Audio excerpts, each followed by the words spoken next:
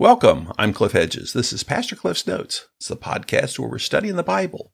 We're working our way through the book of 2 Thessalonians. Today is episode 378, looking at 2 Thessalonians 1, verses 5 through 10. Let's read our passage.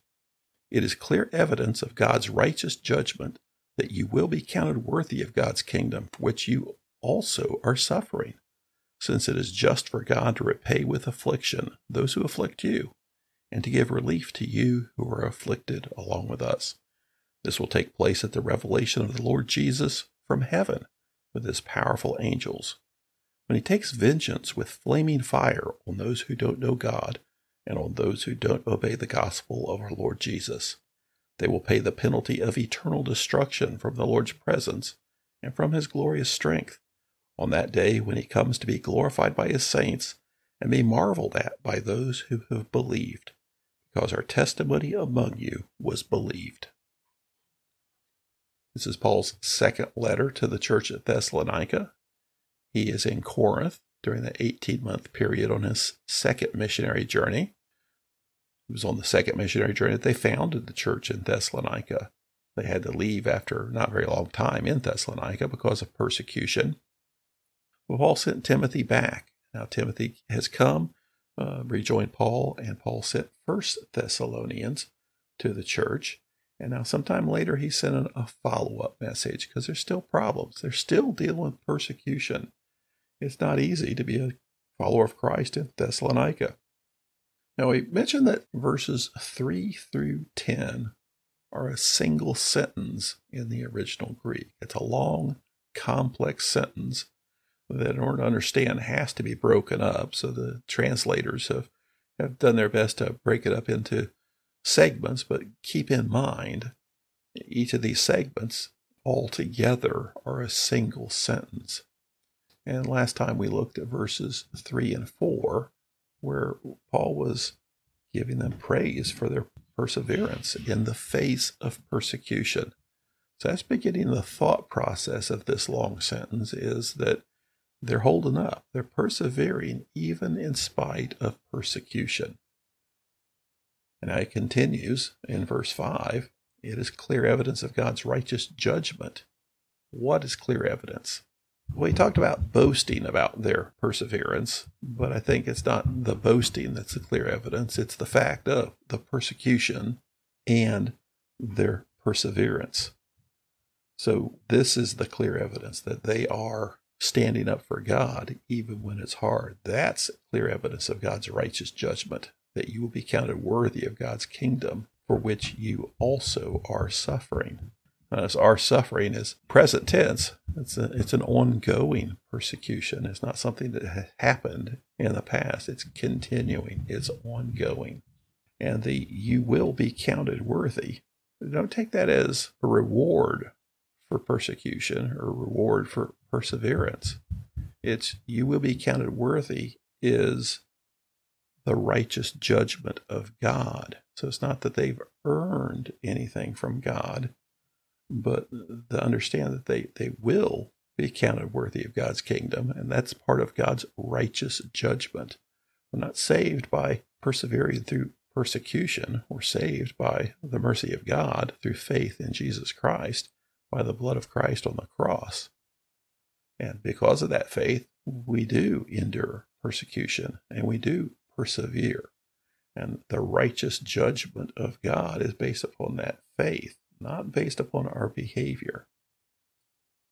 He goes on, verse 6 says, since it is just for God to repay with affliction those who afflict you, and to give relief to you who are afflicted along with us. So this is looking ahead to God's going to set things right. People of Thessalonica are suffering. They're being persecuted. And it seems like the persecutors are getting away with it. And he's given an instruction because he's talking about the return of the Lord. Now, remember, I told you earlier that part of the problem, one of the reasons for 2 Thessalonians, we don't actually see it until chapter 2, but there's people who are saying the Lord has already returned. And Paul's giving them instruction about the return of the Lord. No, the Lord has not returned. But when he does, then these persecutors who are persecuting you will be judged, and God will repay with affliction those who afflict you, and it will give relief to you who are afflicted along with us. So you're looking ahead to the day of the return of the Lord. And when that happens, then you will receive rest from this affliction that you're enduring. And those who are giving you the affliction, they themselves will be afflicted. So it's all part of the Lord's return that he's looking ahead to. And continues second half of verse 7. This will take place at the revelation of the Lord Jesus from heaven with his powerful angels. So this is when it's going to happen, at this revelation of the Lord Jesus. Now, revelation is an unusual way to describe this, because usually it talks about the coming of the Lord or the presence of the Lord. So revelation just simply means that revealing that which was hidden. Well, up to this point, in their view, the Lord is hidden. And so when he comes, he will be revealed. So it will be a revelation. So we normally think of revelation as something you know, but it's also something you see. And so it's just a different way to describe this, the revelation of the Lord Jesus from heaven, that is, the revealing of Christ from heaven, with his powerful angels. Now, most English translators prefer to translate it this way. The problem is that power here is actually a noun form. And whether power is modifying angels or the Lord, you could come up with a variety of translations here, that it's the Lord's angels in his power, or powerful angels, or powerful Lord with his angels. Regardless, you get the same idea, that the Lord's returning in power and returning with angels. You often see angels associated with the second coming, those who are doing the will of the Lord in the power of the Lord. So this revelation of the Lord Jesus from heaven, powerful angels. Verse 8, and this is what happens when he takes vengeance with flaming fire on those who don't know God and those who don't obey the gospel of the Lord Jesus. This is strong language. Normally when we talk about the coming of the Lord, we look at it a more positive aspect of it's we who experience the coming of the Lord, reunion with the Lord, oneness with the Lord, relationship with the Lord. Here he's focusing on initially on the wicked. And in the context that they're in, that makes sense. They're being persecuted. They're having to endure. Paul's praising them for their perseverance in spite of persecution. And so when the Lord does come, as the people say the Lord has come, he has not. But when he does, look out, persecutors, because he is going to take vengeance. Not just vengeance, but vengeance with flaming fire on those who don't know God and those who don't obey the gospel. He's not talking to two groups of people here. You got one group of people who don't know God and another group of people who don't obey God. No, this is just a dual parallel language here. These are the wicked. They don't know God and they don't obey God. And God is going to take vengeance on them. Vengeance with flaming fire. Powerful language. Continues verse 9. They will pay the penalty of eternal destruction from the Lord's presence and from his glorious strength. This is eternal destruction. Sometimes we hear God's discipline as more of a corrective action. He disciplines those he loves. This is not discipline. This is punishment. This is judgment.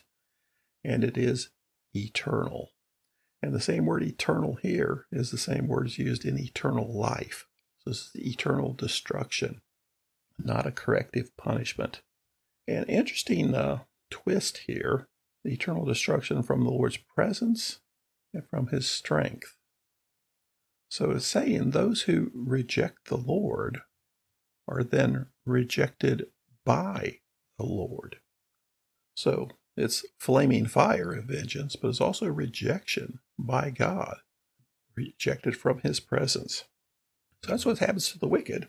But then in verse 10, on that day when he comes to be glorified by his saints and to be marveled at by those who have believed. So you have the judgment of the wicked, the judgment of the persecutors. But here, now he speaks to the faithful, those who are the believers. He comes to be glorified by his saints. Remember, verses 3 through 10 are one big, complicated sentence, and he uses a lot of words that aren't used elsewhere. Well, one of them is glorified. This is a compound word that is only used here and in verse 12 of 2 Thessalonians 1. It's the only place in the Bible you see this compound word. And it means glorified, but it's a modified word for glorified. Glorified by his saints. Now, saints is literally the holy ones. And as we read through the New Testament, who are the holy ones? Those who've believed in the Lord Jesus Christ. Believers, Christians, are the holy ones, declared holy by God through the blood of Christ. And I think the language here, glorified by his saints, is really using the language of Psalm 89, verse 7. Now, if you look up Psalm 89, verse 7 in your Bible, it'll probably says a little bit differently. Like in the Christian Standard Version, it says, God is greatly feared in the council of the holy ones, more awe-inspiring than all who surround him. Well, if you look in the Septuagint is the Greek translation of the Old Testament. It says, God is glorified in the council of the saints, great and terrible toward all who are around him. It's the same kind of language here. The second coming of Jesus, the Lord will be glorified by his saints. So I think he's using that kind of language, that the Lord's return, there'll be judgment. The wicked, those who've rejected God, will be rejected by God. They'll be punished with everlasting destruction by flaming fire. But those who are faithful, those who are believers, they will glorify the Lord. And he will be marveled at by those who are the believers. And he finishes up with, because our testimony among you was believed. Now here's bringing it back to them. Because they believed the gospel. They are in the second group. They are the ones who will experience the glory of the Lord, will marvel at the Lord, while the persecutors will be afflicted themselves. And that's all when the Lord returns, which hasn't happened yet. So he begins this discussion of the day of the Lord. He talks about it's a day of revelation, where the Lord Jesus is revealed to all. It's a day of judgment, eternal destruction for those who don't know God, don't obey God. And it's a day of glory, where Christ will be glorified by the saints. So here you have judgment and rejection. Those who don't know God will be without God. But those who do know God will be with God. So all this is speaking to their condition. They're being persecuted, but they're persevering. Paul has praised them for their perseverance. He's also showing some hope for the future. And what's going to happen here is the Lord's going to return, and he's going to step in. He's going to fix things. Those who are fighting against God are going to suffer because of it.